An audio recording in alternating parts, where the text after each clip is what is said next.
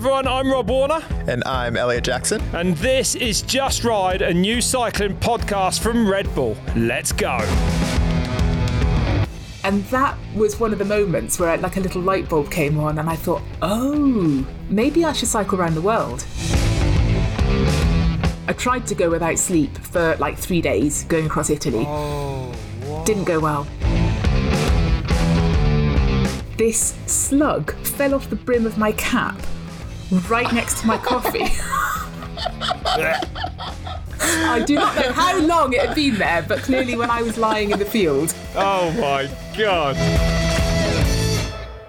Hello and welcome to another episode of your favourite podcast, Just Ride. My name's Rob Warner. And I'm Elliot Jackson. Rob, how are you? I'm good. I'm really good, actually. I enjoyed the last couple of World Cup races we went to, and then I went to Mexico. And against all odds, should we say? No, okay. Tell me about Mexico. What were you up to there? I was making a film for Giant, and I kind of wasn't very organised anyway. And then the dude that was going to be filming it for me very sadly couldn't make it. He had to cancel just a couple of days before. So I was up a certain creek without a paddle, to put it nicely. And then push came to shove. Someone got on an aeroplane from Vancouver to make the film with me that I'd never met or spoken to or even heard of before. And he was by far the best filmmaker I've ever worked with. So it was a next level trip. Way. Yeah, it was brilliant. Oh my God, no way. Wait, because you guys were, what was the theme of the film? I'm not giving that away now.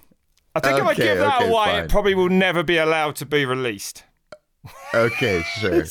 Maybe we'll just okay, chill. That's good. Right, but yeah. It's a funny. Okay, I like it. I tried to make a comedy for the first time ever, which is why I was very stressed about who I was filming with, because whoever's behind the lens filming me, I need them to kind of work and laugh, and you know what I mean. Like, it's no good having someone who's really grumpy there or whatever. So, but it worked out brilliantly. So hopefully it'll be a good little flick when it comes out at Christmas. Wow. Okay. What have you been up to? What have you been up to? I see you back in Seattle.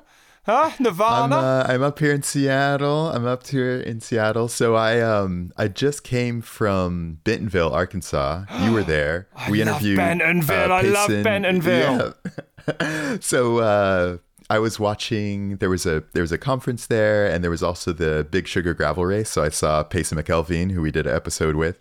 Did he win? Funnily enough, no, he didn't win. But he told me before we did the podcast. He was like, yeah, I was trying to get Rob on my podcast, and he was like, don't really like podcasts. And I was like, Payson, you should have said something on the podcast. But I was like, I had the same experience with Rob, and now I think he's a podcast lover. So yeah, I love doing it. I love this side of it.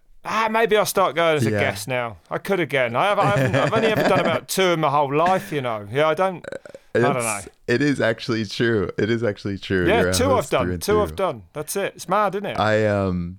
So the funny thing was at Big Sugar, you have it's like this big gravel race similar to Unbound, which Payson talked to us about, but it's about half the distance.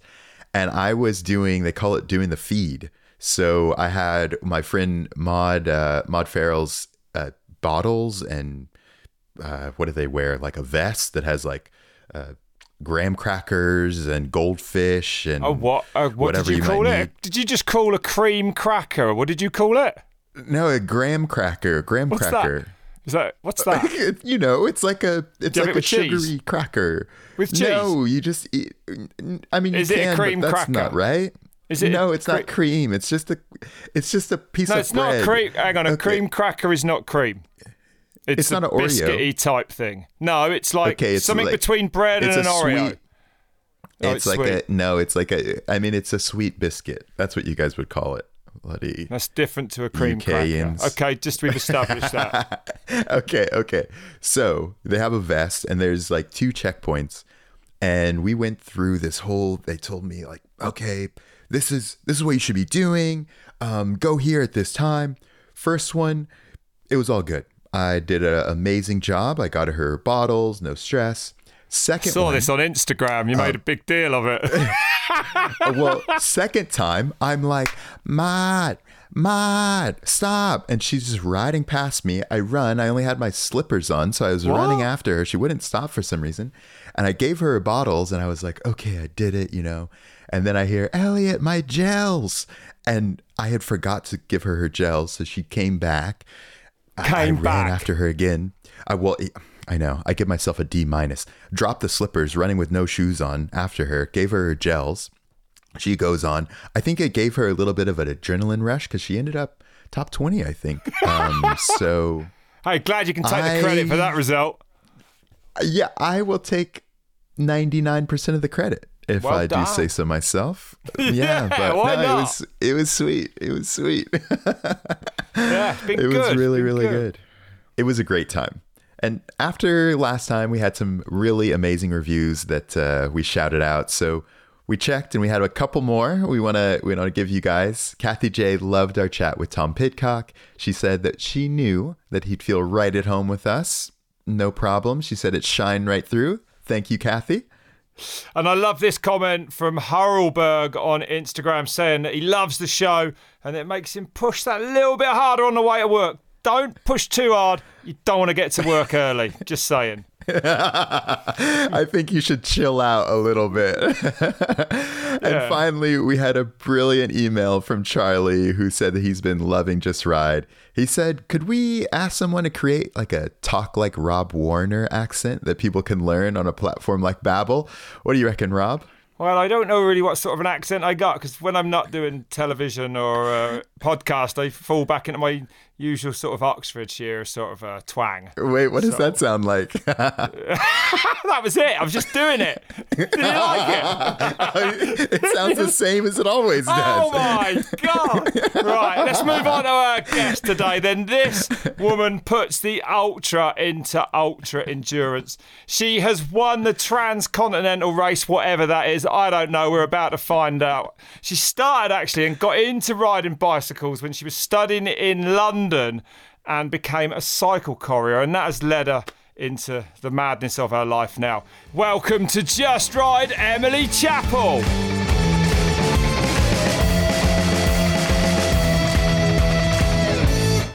Emily, thank you so much for joining us, the winner of the Transcontinental Race in 2016. But is it true that when you finished university and moved to London, growing up in Wales, you had never really ridden a bike? I kind of had a bit, but only as much as any kid rides a bike, and actually a bit less because I lived in the middle of nowhere, so I had no friends to ride with. I think my rides were quite often just, around the front garden and stuff like that. I did a few times, but you wouldn't have looked at me as a kid and thought, oh, she's the one who's going to go on to win races. Right. Well, what did you go to university for? What did you study? Oh, I was very academic. I studied English and then I did another degree in South Asian literature. And then I graduated in the middle of a global recession. There were no jobs. And so I did the logical thing and I became a cycle courier. Well, I think that it's interesting for me because that academic career leading into a bike courier career seems like the most opposite thing I could imagine. Like I imagine bike couriers being, raucous and, weaving in and out of cars. Like how did that work? Oh, I was the least raucous courier. I really undermined the stereotype in every way. I would diligently stop at all of the lights. I considered myself an ambassador for good road use. But I did get into going really, really fast. So one of the awesome things about being a courier, you ride your bike in and out of traffic day in, day out. So it becomes second nature. You become really, really good at it. And I had never been good at something physically before.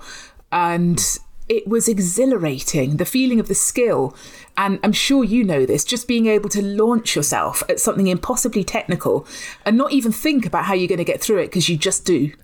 It's super funny you say that. Like, were there some, what is a technical move for a bike courier? That is a interesting image to have in my mind. So there's loads and loads of moving parts in the city. So at any given moment, you've got maybe 2 lanes, 4 lanes, 3 lanes of traffic. You've got a junction where things are going in a lot of different directions. You've got other cyclists. You've got pedestrians crossing in all directions, often against the traffic. You've got pigeons. You've got potholes. You've got drain covers. Some of these are moving, some of them are not. And every single moving part, you're looking at it as you're going and subconsciously calculating its trajectory. So like a pedestrian that you saw 2.5 seconds ago, you know that by the time you get to where they are, they're going to be over there. And alongside that, there's like 16 other moving parts that have come into place. So I could not do that with my conscious brain, but you get used to, you really understand the way the world moves around you and you move through it according to that. And mostly it goes well. And I suppose it was, it's a good way to learn how to ride a bike. You said you hadn't really ridden bicycles much before then. I guess you're in your late teens now. I mean, knowing what I know that you do now, did you really only really start like doing physical activity then at that point in time? Before that, you really hadn't? I had a bit, but not much. So I got into cycling when I was about 24. Which now I think, okay, it's not that late, but at the time I thought I was far too old for it. And I just moved to London. I needed a bike to get around. I was stressed out with all the public transport. I couldn't afford it. But I also had looked at people cycling in London and thought, I just don't know how you can do that. It seems not only dangerous, but impossible. So I don't remember exactly what was in my head, that thinking that I then decided, oh, this is the thing for me. But it was a very steep learning curve. And it was as much learning how to ride through the traffic as it was just learning how to get to places, because London has a very complicated street system. It's not like I couriered in New York for a day. And it's easy. You just go like 19 blocks one way and 8 blocks the other way. Yeah. But London, Right. all the streets go in different directions. You have one-way systems. So it's like a puzzle. And so how many miles were you racking up? Like, and what kind of stuff were you delivering? So miles, I never measured it. I've never really measured anything I've done. And people estimated it was about 60 miles, so about 100 kilometres a day. So I was doing it 5 days a week, so that adds up a bit. Yeah. But it's also, it's Wow. different mileage because you're not just going and going and going. You're stopping and starting, and you're stopping and sprinting and braking and sprinting and stopping and running up the stairs and then coming down again, unlocking your bike and sprinting off. So it's a different sort of movement. And the things I carried, oh God, all sorts of things. Like there was a lot of just envelopes that, probably had a contract in them. But then I carried lots of like shoes and clothes from photo studios to PR companies and stuff like that. Lots of planning applications, Yeah. bunches of flowers, vast sums of money. One of the cool things was I used to carry enormous hard drives that had TV programs on them. Because although couriers really suffered when the internet started to happen, at that point, I don't know how it is now. Wow, right. It would take too long to transfer the files. So they put them on a hard drive and give them to me and send them by courier. No way. Oh, that's so wild. Did you ever have your bike get stolen or anything like that? Like you go and deliver an envelope and then you come back out and somebody's, chipped the lock out or something? No, thankfully not. So I always lock my bike up and I was usually not away from it for long. I did worry sometimes because sometimes there was nothing to lock it to. So you just kind of lean it somewhere and think, this is a crappy old bike. It's well locked. No one's going to want to steal it, but you never know. And there was a courier friend and I once went through a phase of pretending to steal each other's bikes. So he had a great big cargo bike. And if I ever saw his bike parked outside somewhere, I'd just wheel it round the corner and wait for him to come out and look scared. And he did the same to me. It was fine. Can I ask, and e-bikes are a big thing. I really love e-biking. So 60 miles a day might be possible for me. What sort of money do you make in a day doing 60 mile on a bike? Not very much. Oh, really? It's not a good earner? No, it's Rob, terrible. stick to your day job. It's I was thinking career change. No, it's really not worth it. So bear in mind, it's almost 10 years since I did it. So my knowledge is all a bit outdated. One of the things with couriers is once you're in the gang, everyone says, 5 years ago, that's when it was really good. 10 years ago, that's when the good money was. Yeah. So it was just Right, getting yeah. worse and worse. But the money was, I don't know, I think I made £250 to £300 a week, which is not very good, especially when your bike needs fixing. It's less than £1 a mile. It's less than £1 a mile. Yeah. Oh, I never thought of it that way. Wow. Yeah. Wow. Yeah. Wow. No, stick to I'm the day out. job. It's and it's interesting too, because I would imagine it's pretty competitive, like trying to look for jobs, and I don't know if there's kind of like an underground world in the courier business. Well, it was less competitive than I thought, because when I started, everyone said, oh, you've got to be really fast. You've got to fight all the other couriers for the jobs. Actually, it was nothing like that. It was kind of boring, because it's all run by companies. And they didn't want to say, yeah, sure, we'll have the documents there in 10 minutes if they couldn't keep that promise. So most of the jobs, it was not a big deadline. And if you just went steadily, reasonably fast, you'd get there. I think I had 2 jobs ever where I had to like really sprint. Like one was, I think some guy was about to go to an airport and didn't have a ticket or something, and I got it there with like seconds to spare.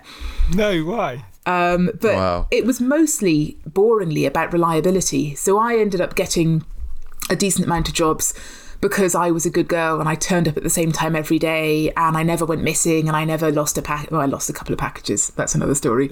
But Wait, tell the story. Yes. How did you lose the packages?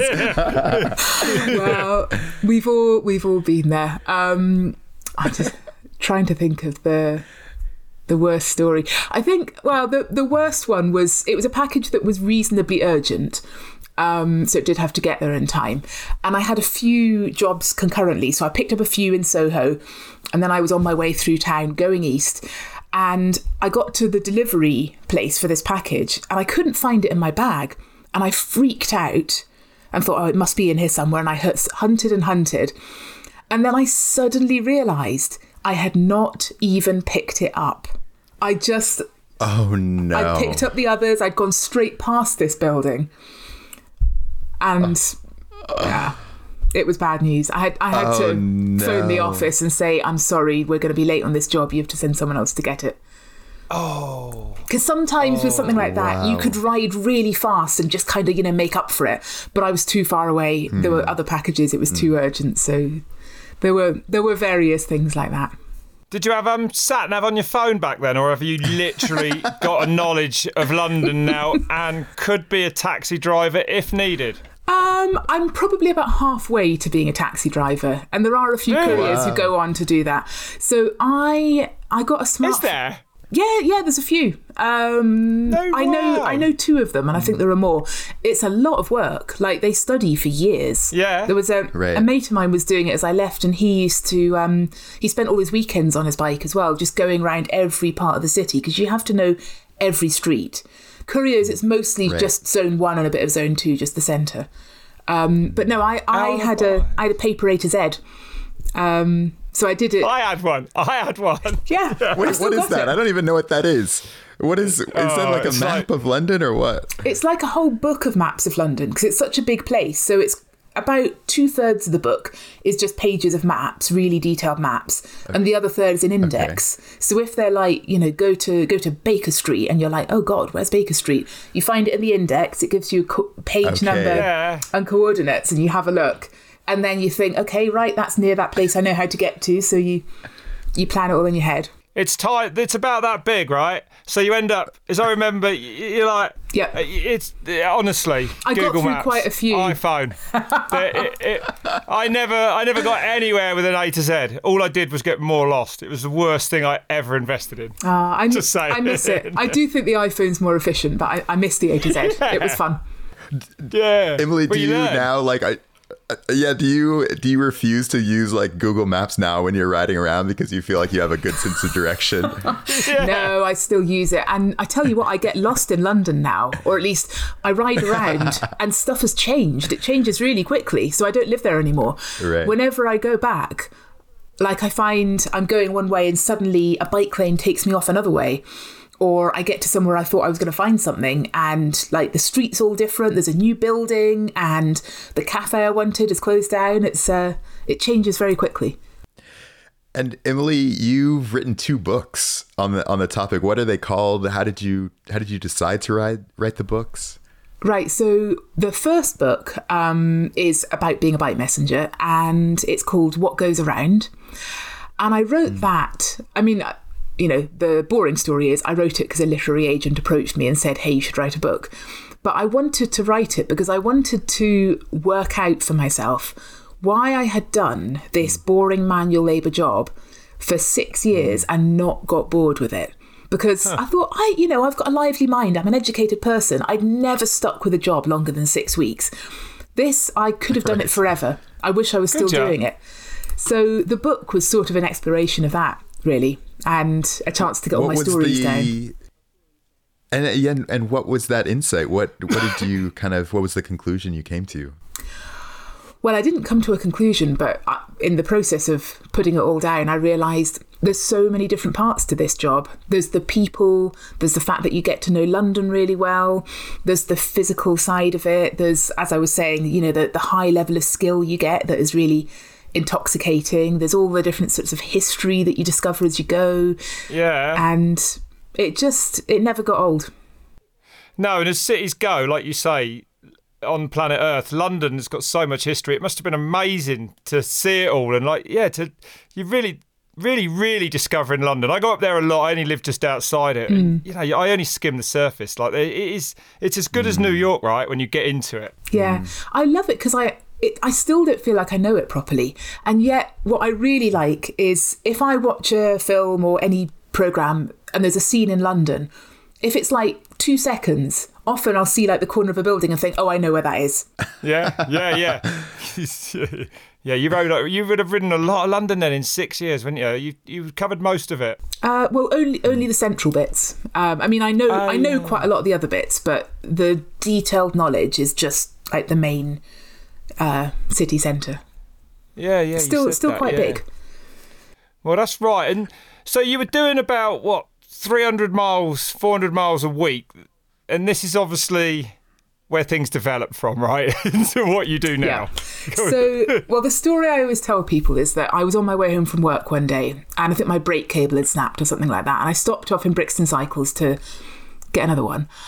And I walked in moaning about the fact that my stupid bike had broken again. Yeah. And one of the mechanics said, come on, Emily, you do loads of miles. You know how this works. That's why your bike keeps breaking. And so I fixed the bike and I rode home thinking about, I guess maybe I do quite a lot of miles. I wonder how many miles I do a week. I wonder how many miles I've done since I started doing this. Wow. I wonder how many times around the world that would be. And that was one of the moments where like a little light bulb came on and I thought, oh, maybe I should cycle around the world. And that was my next big thing. And you have cycled around the world, have you? Not all the way. So I was out for about 18 months. And after 18 months, I thought, that's enough for now. But I'd kind of caught the long distance bug a bit by that point. And while we're on that, so you probably know better than me. Did Mark Beaumont ride around the world in, was it 80 days? How many days was it? 79. My goodness me, because you said you didn't make it in 18 months. I know. That's insane when you put it like that. That is insane, right? He rode, what is this? So Mark, correct me if I'm wrong, Emily, but Mark Beaumont holds the record, right, for the fastest cycling around planet Earth. If you come at the end of a landmass, you can go north or south or backwards, you know what I mean? So you get on a plane and he actually circumnavigated the whole of planet Earth in 79 days. He worked out, didn't he, that he could cycle for 22 hours a day at a certain speed and sleep for 2 hours. It was something like that, then he knew he could make it. Are you tempted by a challenge like that, Emily? Or I have thought about it. And I mean, we might get onto this a bit more when we get into the ultra racing stuff. I have thought about it. I think ultimately, for me, it would be too much admin and too much pressure. And I just want to ride my bike. And also, I kind of like stopping. Like, sure, I want to ride 200 miles a day, but I also want to stop in a cafe. And Mark Beaumont does not stop in cafes. No, he doesn't. Like, I want the big miles, but I want the fun as well. I love that riding around the world is too much admin. Yeah. Well, Emily, tell us about the Transcontinental Race. Tell us how that came about. We know nothing about it, so give us an overview of what it is and how you even thought to do it in the first place. Okay, so the Transcontinental Race was started in 2013, so this year will be the 10th anniversary, and it was founded by a man called Mike Hall, and at that point he was the record holder for cycling around the world very fast. He had done that in 2012 when I was busy doing my much slower, not quite round the world thing. So I was kind of aware of him, and he had done, I think he'd averaged about 200 miles a day. And I'd done some sections of my trip where I was averaging over 100 miles a day, but I was like, this is just impossible. This is beyond. How could a human being do that? So like I'd heard about this Mike Hall and I was kind of in awe. And the following year, he founded this race that was at first, it was very much a kind of grassroots, small bunch of people. Let's just see what happens. If we meet in London, we all set off at the same time, we cycle to Istanbul, no support, like you do. Exactly. No outside assistance. The clock never stops. So obviously you got to sleep, but you decide how much you sleep. And I think at that point there were 3 checkpoints you had to go through. So everybody was kind of more or less on the same route, but you plan your own route as well. And it was a massive hit. So I think the next year there were maybe 100 people. And the third year, having watched it for a couple of years, I signed up. And I was really nervous about this because I'd done big rides and I'd been a courier, but I'd never raced. I'd never been competitive. And I hadn't really thought about the fact, I mean, I knew I was strong and fit, but that was just like a byproduct of what I did for a living. I'd never thought about using it. So I felt like I was a complete novice. But long story short, I turned out to be okay at it. So you won it in your first year? No. The first year, I made a terrible mistake.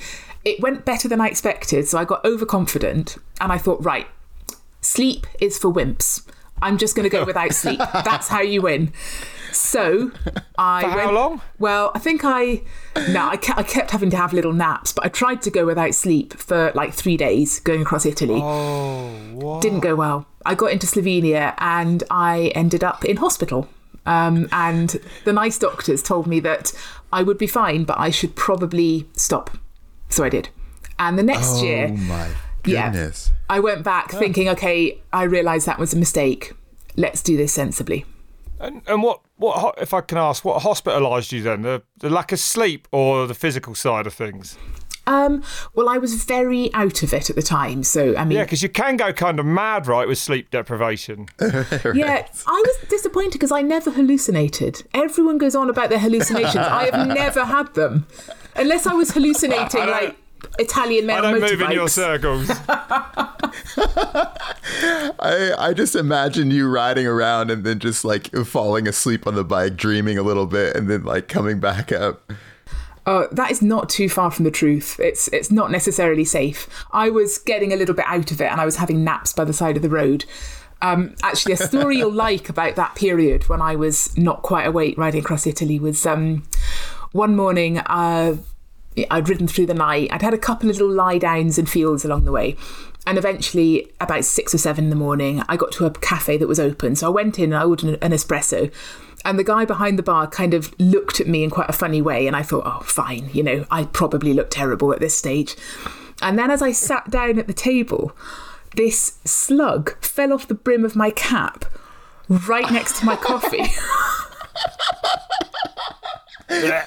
I do not know how long it had been there, but clearly when I was lying in the field. Oh my God. I don't know what's more gnarly, that you had a slug there, that you didn't know the slug was there, or that the dude making you coffee was just like, yeah, love slugs. No worries.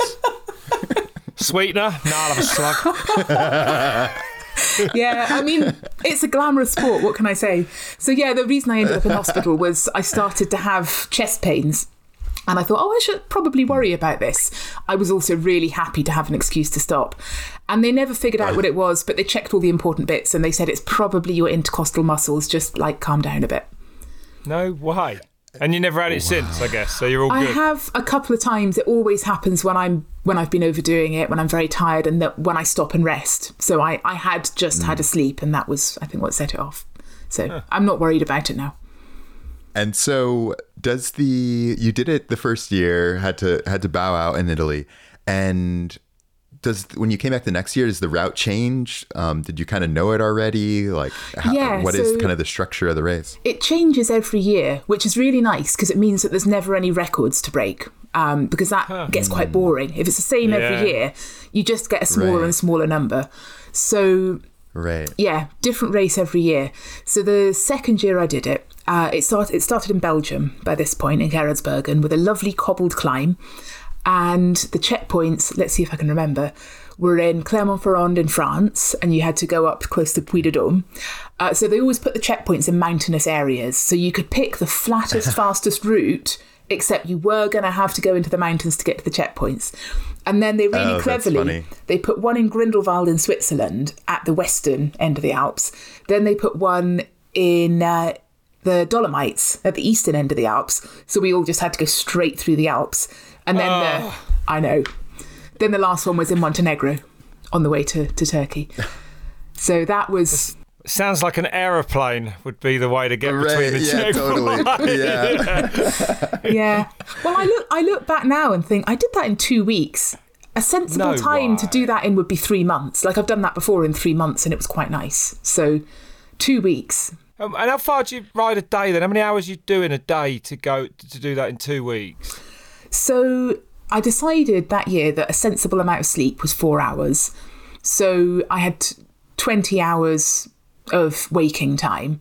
But obviously I wasn't... on the bike? I wasn't cycling that whole time. I like a cafe stop.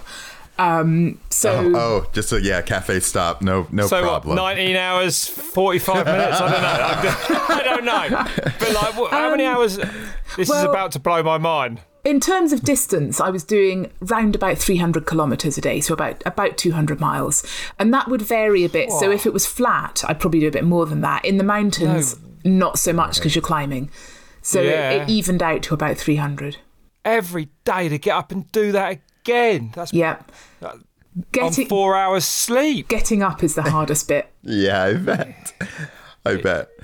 Oh, Emily, so take us through now your win. What did that feel like to win the race after these years? It was amazing. It was a weird experience. I wasn't expecting necessarily to win. I mean, obviously, if you enter a race, everyone in that race has a little fantasy about winning, even if they don't have a hope in hell, because it's a race, obviously. Yeah, that's why you start. Yeah. But I just wanted to finish. I wanted to see how I did. I wasn't thinking I'm going into this as the winner. But every day that I rode, I got further and further away from the other women in the race. So I was building a solid lead just by going a bit further every day and maybe being a bit faster and, I don't know, maybe being more efficient with my cafe stops, but I doubt that. And so by the time I got to checkpoint 4, which was in Montenegro, there was about 1,000 kilometres to go. And I had a clear lead. And I've got a really weird photo of me pulling up at the checkpoint. Like, I'm knackered. I look like a tramp on a bike. And there's all these photographers because now I'm like, first woman in the race. Oh, my God. And of course, I've just been off on my own in the mountains for days. So this is So I realised, OK, right, I might actually win this. So I set off from Montenegro, rode towards the border with Albania. And just before I got to the border, I saw a hotel. So I checked in for the night because I hadn't slept indoors for a few nights. I thought, let's have a wash and good night's sleep. 4 hours or 12's a good night's sleep. That would, well, that's afterwards. So I was in this hotel on the border with Albania, and I checked Twitter just to see what people were saying about the race, because of course all the racers have a GPS tracker on them, and people at home can watch them moving across the map, and it updates like every 3 minutes. So people are just like night and day keeping an eye on who's in the lead and who stopped at McDonald's and all of that. So I had a look, and someone on Twitter had posted a screenshot of this map and said, oh no, I hope Emily Chappell knows what she's doing. And you could see all of the little numbers of the racers going east towards Turkey, except for mine, which had gone due south off any obvious route to Turkey. What? And miles from anyone, and with no way of getting back on track. What? And It was just one of those moments where I thought, oh no, I have ruined everything. This is entirely my own stupid mistake. Oh my and goodness. Everyone is watching and talking about it on the internet. So I kind of panicked a bit, and then I thought, well, I can't do anything about this now. So I had my 4 hours sleep, and I woke up in the morning and I was still in Albania and thought, right, let's check the route. Because I'd planned to go this way. It just wasn't a very good way. So I had a look at the route I had planned, and I thought, okay, it's about 1,000 K. I can do that in 3 days. And I am going to have to, because I am saving face. So get on it. So I set off. And no way. Long story short. Oh, so you rode 330K a day for 3 days. And yeah, like how was that the last checkpoint? Was that the finish afterward? Yeah, that was the run into the finish. So I went through Albania and had a great time, actually. 24 hours in Albania. Wonderful place to cycle. And then into North Macedonia and into Greece. And then I sort of met other riders. So our routes had reconverged. And we headed through Greece towards the border with Turkey. Occasionally seeing other people, you're mostly on your own.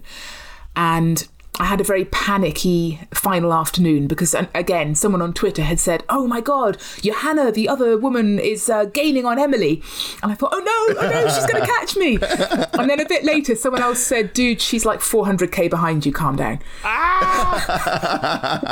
So your route was good, was it? No, your route was actually... My route was terrible. I could have got there a day earlier. Oh, no way. Yeah. No, I mean, I'm still the first woman, but I could have beaten a lot more of the men if I had not gone through Albania. But I made it to the finish. The last 12 hours were the longest of my life. I had assumed that I would get some kind of like finish line energy and be like, oh my God, I'm nearly there. I feel great now. I didn't. I was so tired, and every single part of my body hurt in a different way. So like the only way to distract myself from how much my hands were hurting was to think about how much my knees were hurting, or my feet, or my throat. And it just did not end, but then it ended. What's the mental toll like? Because yes, to put yourself that through is that, interesting. And on that, just on such a small amount of sleep, it's absolutely unfathomable to me. I couldn't imagine. I can't even conceive how it's possible. Quite honestly, I can't. I don't know how you can ride a bike all day, one day on 4 hours sleep, let alone one after the other. It's madness. It surprised me when I first started doing it. So one of the very earliest rides I did, like back in my early 20s, was with a bunch of people who rode through the night from London to Brighton, which is like 60 miles. I've done it. Oh yeah, what, through the night? I've done London and Brighton though. Well done. Walked up Ditchling Beacon. Yes. So yeah.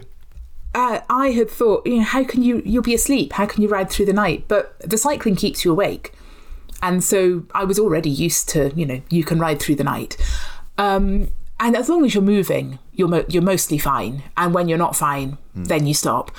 It does put you in a really weird mental space. So I think for a lot of the 2 weeks, I was on a bit of a high. Like, I was having a great time. I was really, like, my mind was really open to everything around me. I didn't get bored. Like, I wasn't listening to anything or reading anything.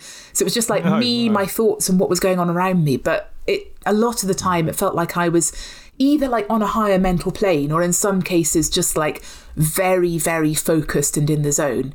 Like meditation, innit? Maybe, you know what I mean? Like that little sleep and the rhythm all day, just, I don't know. Yeah, and I had emotional ups and downs, and when you're that sleep deprived, you can't really regulate them. So when I was feeling a bit sad, it was like, oh my God, literally the end of the world. And when I was happy, I was overjoyed. And then, of course, you get a massive come down at the end. So I was fine throughout the race, but then once you finished, physically and mentally, like within a couple of hours, my body had just stopped working. So I had been like riding fast right up to the last day, and like feeling like, oh my God, I don't know how I'm doing this after 2 weeks on the road. But then like a few hours after I stopped, I couldn't even walk up the stairs, and it was so strange. You'd done what you were going to do. Yeah. I've always thought about like the just the time with yourself in those moments? I mean, like even when I talk to my friends that ride gravel and it's 6 or 8 hours, but did you have a mantra? I always think you kind of think about everything you've ever thought about 5 times. Did you solve any world problems? Like what was your mental space like in those moments? All sorts of stuff. So, I mean, first of all, by this point, I'm really used to spending time on my own because, oh God, I mean, actually, I was a loner child. Then I was an academic, so you're on your own. Then I was a cycle courier. And although you're surrounded by people and you interact with them, like you're doing your job on your own. You're on your own all day. You don't really have colleagues that you spend time with. And then, of course, the big tours I'd done, I was on my own and often really on my own, like not seeing other people for quite a long time. So this was just my normal state and it was actually more comfortable. I mean, I really like people, but I'm most comfortable on my own. And then also, I've got a really active imagination. So as I was going along, I fixed the world's problems several times over, sorted out some shit from my childhood. I fantasized about winning the race. I fantasized about winning the race in a different way. I fantasized about winning the race and I get home and the Queen has a brass band to welcome me and all that stuff. So I did not get bored. And nowadays when I'm on long rides, because I've done so many long rides, you don't actually have time to remember all that happens because like I don't have time in my busy life to think what was going on like the 5th morning of the Transcon. So I do it when I'm on long rides. Sure. If I've got hours to pass, I try and run through everything. And so what is life like now? What sort of riding are you doing? So nowadays, I'm doing a lot more gravel riding, which is nice. And I've got that problem a bit where when you do really, really big things, you get a bit of, well, how can I top that? What do you do when you've cycled across Asia, you've cycled across North America in winter, you've won the Transcon? I don't really want to do anything that's much bigger than that. So I'm trying to find things that are interesting and have fun stories. So I've got a couple of trips planned next year. I'm actually going to be revisiting places and seeing more of them. And I've also got much better at finding nice routes. So the first big not round the world thing, I had paper maps. So I was just on like the main road between one city and another. Whereas now I do a lot of detailed route planning and I find the good stuff. All right. How do you stay in shape then in between these mad adventures? Like, how often are you on a bike every day? Do you train hard? I don't know, because I guess I'm trying to sort of say is like you can't. I don't know how you prepare for something when you're going to be on a bike for that long every day. You know, I mean, it's hard almost to train for, right? Well, these days I do a bit less cycling because I have quite a lot of other work on. I'm on my bike most days, but back then. My lifestyle was just cycling all the time. So whenever I had to go somewhere, I'd cycle there. And I remember like the year I won the Transcon, I look back at the end of the year and I had done so much. Like I spent a month touring through the US. I was part of a record attempt on the North Coast 500 where we did like 500 miles in a weekend. And we beat Mark Beaumont's record, in fact. I didn't do the full distance. I was a domestique. No way. Yeah, that was fun. And what else had I done? A couple of smaller events, big Audaxes. So back then, like cycling was just my life and how I got around. And I now think, how did I fit in any other life around that? But that just was how I rolled. And like I was always on the same bike with the same bags. So it meant that I had no sort of teething problems or anything when it came to the race. It was just, this is my happy place. I know how all of this works. Yeah. Right. Emily, we've had a couple of conversations. What you were saying about kind of how do you top your last adventure or last race, and I always think about like what motivates an athlete is now that you've done that and you've said, okay, I've gone, these crazy long distances. I've stood on top of the podium. Do you find that you have a through line of something that motivates you or has motivated you? Throughout the courier days, throughout academia, throughout the Transcon stuff. How do you think about that now? That's a really great question, Elliot. I have thought about this a lot and I've realised one of the main things is curiosity. So I am competitive, but I think the competition is more, yeah, but what will it feel like if I win? Which is one reason I've not really stayed in racing, because like I figured it out. I know now what it feels like when you finish, what it feels like when you win, what it feels like when something goes wrong. And most things I've set out on, it's been, I wonder if I can do this. Let's find out. And once I've done it, I think, oh, well, fine, I can do that. Great. I wonder what else there is that I can't do, but maybe I can. So like at the moment, I'm looking at doing challenges where I'm riding and also running a bit and combining the two. And the way I feel about that is I don't think I can do it, but maybe I can. And for me, I think that is the sweet spot. Like, let's see if we can find out. So being challenged, I guess. Yeah. And are you planning a new book? I have an idea for a book, but the idea isn't complete yet. So I don't want to carry on doing the thing of just like have an adventure, write a book. I want to do something a little bit more sort of intellectual, but it's not ready yet. So watch this space. Okay. And then I know you did go to the Tour de France last year and watch the women race. What was that like? And I don't know, do you feel like you could kind of relate to them in a way, or did you feel like it's totally different? Well, I mean, I think I can relate to them. If you ask them, they might say, oh, she has no idea what it's like. But I had a really good time last year because it was the first time the women had a Tour de France since the, I think, late 80s or early 90s.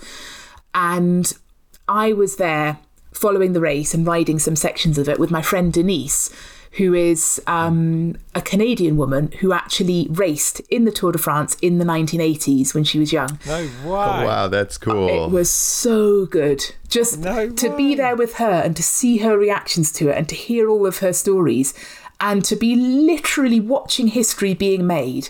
Like the atmosphere at the top of the Planche des Belles Filles when Annemiek was on her way up. There were thousands of people there, and there were loads of women who had raced back in the day, and there were loads of just every sort of cyclist and every sort of person. And it was a literal high point, I think, for everyone. I'm so glad that I was there. Yeah, that's a super, super special moment. And I feel like it kind of like, to me, it was this really culmination of showing how far women's sports have come. And just how good everyone is, and the professionalism is so crazy. Yeah, and I think the women in some ways even more professional than the men because they're doing this. They're not even making money out of it in many cases. A lot of them are now, but they take it very seriously because it's all they have. They don't have, necessarily a brilliant career. They're just doing it because they really want to do this. It's their passion and they want to show everybody how good they are at it. Totally. And so, Emily, what is the next chapter for you? What happens next? I know you said that you had some adventures planned. Maybe give us a little sneak peek if you could. Well, my next chapter has not completely been written yet because I've been getting over long COVID. So I've had a little over a year of a bit less cycling, which is a real downer. But you've got to do what you got to do. So I have plans for next year that involve some good old fashioned bike touring in Europe. I'd like to return to Central Asia and do a lot more detailed exploration there because I was there more than 10 years ago now, and I want to be back in those mountains with those people. And as I said, I'm looking at cycling plus running challenges. But as yet, all of this depends on whether my health continues to improve. So keep your fingers crossed for me. Yeah. The one thing I've taken from chatting to you, Emily, is that you love riding a bike, and you've probably seen the world in perhaps the nicest way that anyone can really on a bicycle. You know what I mean? Because you don't miss much, do you, on a bike when you're cruising? It's really nice to ride a bike. It is. I mean, I'm not into your distances, but an hour or two, I absolutely love it. I love the short rides too. I mean, I'm almost always happy if I'm on my bike. Oh yeah. Yeah. Any sort of ride. As you were saying that, and as Rob was saying that, do you think could you describe your maybe like top 3 stretches of road or ride that you've done, and why around the world? Oh, well, this is difficult because I'd like to give you a top 50, but I don't think we have time. So, number 1 is, oh God, there's so many good roads in mid Wales. Let's say number 1 is the mountain road between Abergwesen and Tregaron, right in the middle of Wales. Now, Elliot, you're in Seattle. You probably don't even know where Wales is. It's one of the best places for road cycling in the world. Nobody goes there. That's really surprising. You have this perfect tarmac to yourself, amazing views, very steep climbs. But I love a steep climb, so 20-25%. And that road is just one of dreams. Another of the top 3 would be a road I found in Albania, during the Transcon, just a little bit south of the capital. And I didn't realise what this road was going to be like, but it's like a ridge. And so I went up on these gorgeous switchbacks. And then for about 15k, I was going along this road that had amazing mountain views on both sides of it. Just the landscape fell away either side of me. And it just went up and down and in and out gently. So it was like I was swooping through the air like a bird. And then at the other end, amazing switchbacks down again. And the whole time I was riding that road, I was just thinking, I need to tell the world about this. This is so good. And, oh God, another one. I mean, like I say, I probably have 50 or so. I'm trying to think which is my favourite Tour de France climb. I don't know. I mean, I'm going to remember another one as soon as I say this, but I think the final stretches of the Galibier are pretty good, just for views. Col de Portet actually is quite good for gradients, and also views. Depends how you look at a gradient. Right. I did. I will say I did the Alpe d'Huez climb, no problem. Just well done. Maybe took me in a car. Yeah, maybe took me about 3 hours longer than the tour men and women do it in, but that's. Have you done Alpe d'Huez okay. on a bike, Elliot? Yeah, Have totally. you really? I'm impressed. There was a Crankworx race, and that was my whole goal. I was like, I'm going to rent a road bike, I'm going to ride down to the bottom, and we did the climb and kind of went out to back over to Leda Alp. Well Do you done. know, I just claim to fame. I'm desperate to ride up Mont Ventoux. I don't know why, because it's so iconic, and I've seen it, and I think I've probably got it in me in one run up it in a day. Go on, I think you can do that. Yeah, should yeah, maybe. I love how you're just like, bless you guys' heart. You're doing one climb. No, it's always hard. It's always hard. Like I have this problem now that I look at things and think, oh, well, I did 200 miles in a day, so this will be nothing. And then you do whatever it is, and you're like, oh no, this 50-mile ride is really difficult. So right. I've got this problem now that I overestimate myself. Like, if I ever go up Ventoux again, that'll be hard too. I tell Rob the same thing when I'm behind him, I'm just like, you're not World Cup winner anymore,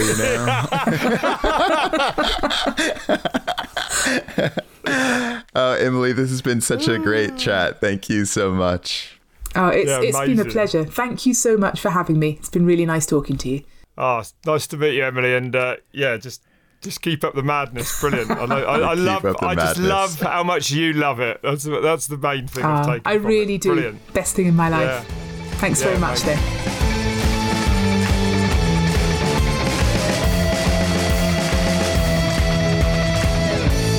Man, Rob, that was insane. How was that? What did you think? Inspiring, interesting. Yeah. Just like we said, a woman that really, she just loves to ride her bike so much. Yeah. Whenever you meet these people that do these ultra endurance stuff, right? They're just such totally a different breed. Right. 4 hours sleep, 200 miles day after day. That does not work out. I can't compute that, but they just take it in a stride. So the mental fortitude that she must have, is, and when you chat to her, in all the good ways, she's just a very down to earth, I would say sort of Totally. normal person to speak to, but Totally. like, yeah, that's right. Mad. It's crazy. I mean, and it shows the like diversity of things you can do on a bike. Like we riding downhill, you're like only riding downhill for 3-5 minutes. And then you have somebody who's riding, thousands of Ks and trying to see how far they can take it. It's pretty wild. Yeah, and enjoying what she was doing, though. Enjoying the bike is just the vessel through the scenery, that she's riding. That's what I enjoyed most hearing. Just that she loved it, and even like learning about London being a cycle courier, I could totally relate to that. You know what I mean? Like, because I used to go out and look for historical things around here on a bike as a kid. That's how I got into mountain biking a little bit. So yeah, it clicked with me. Totally. Yeah, and I mean, I loved her painting these pictures of these places and stretches of road, because like, I've had those moments where you're just out on your own and you crest over a hill and there's some clouds or whatever. Like you could almost just imagine her being out there after a week and a half of riding, 1,400 miles or something. And here she is. It's like a movie, Yeah. It's so, she should write a book about like the best stretches of road and like tell a story about it or something like that. Yeah. Well, maybe that's what she's going to do. Running next as well. I don't even know about that. Right. Yeah. And the other thing that I thought was hilarious was when she was talking about calculating how far a pigeon's gonna run, like so it doesn't go under your wheel. I was like, man, oh man, like it actually reminded me of the Sarah Bajo, the urban downhill stuff. Yeah, exactly. On a different kind of ways, but that's right. Dogs. We have dogs in Sarah Bajo. That's coming around soon as well. So good. Looking forward to that. It's true. Yeah. Yes. Well, man, what a great episode. And brilliant. A reminder to all our listeners that if you want to get in touch with us, have your message read out, you can email us at podcast@redbull.com or hit us up on our socials. And there is a new episode of Just Ride every other Tuesday. You can find it wherever you get your podcast. If you want to look at us, maybe you do, maybe you don't. I don't know. But if you do, redbull.com, Red Bull TV is where you'll find us. But yeah, thanks for tuning in. That was an eye-opener. And we will see you next time, as always.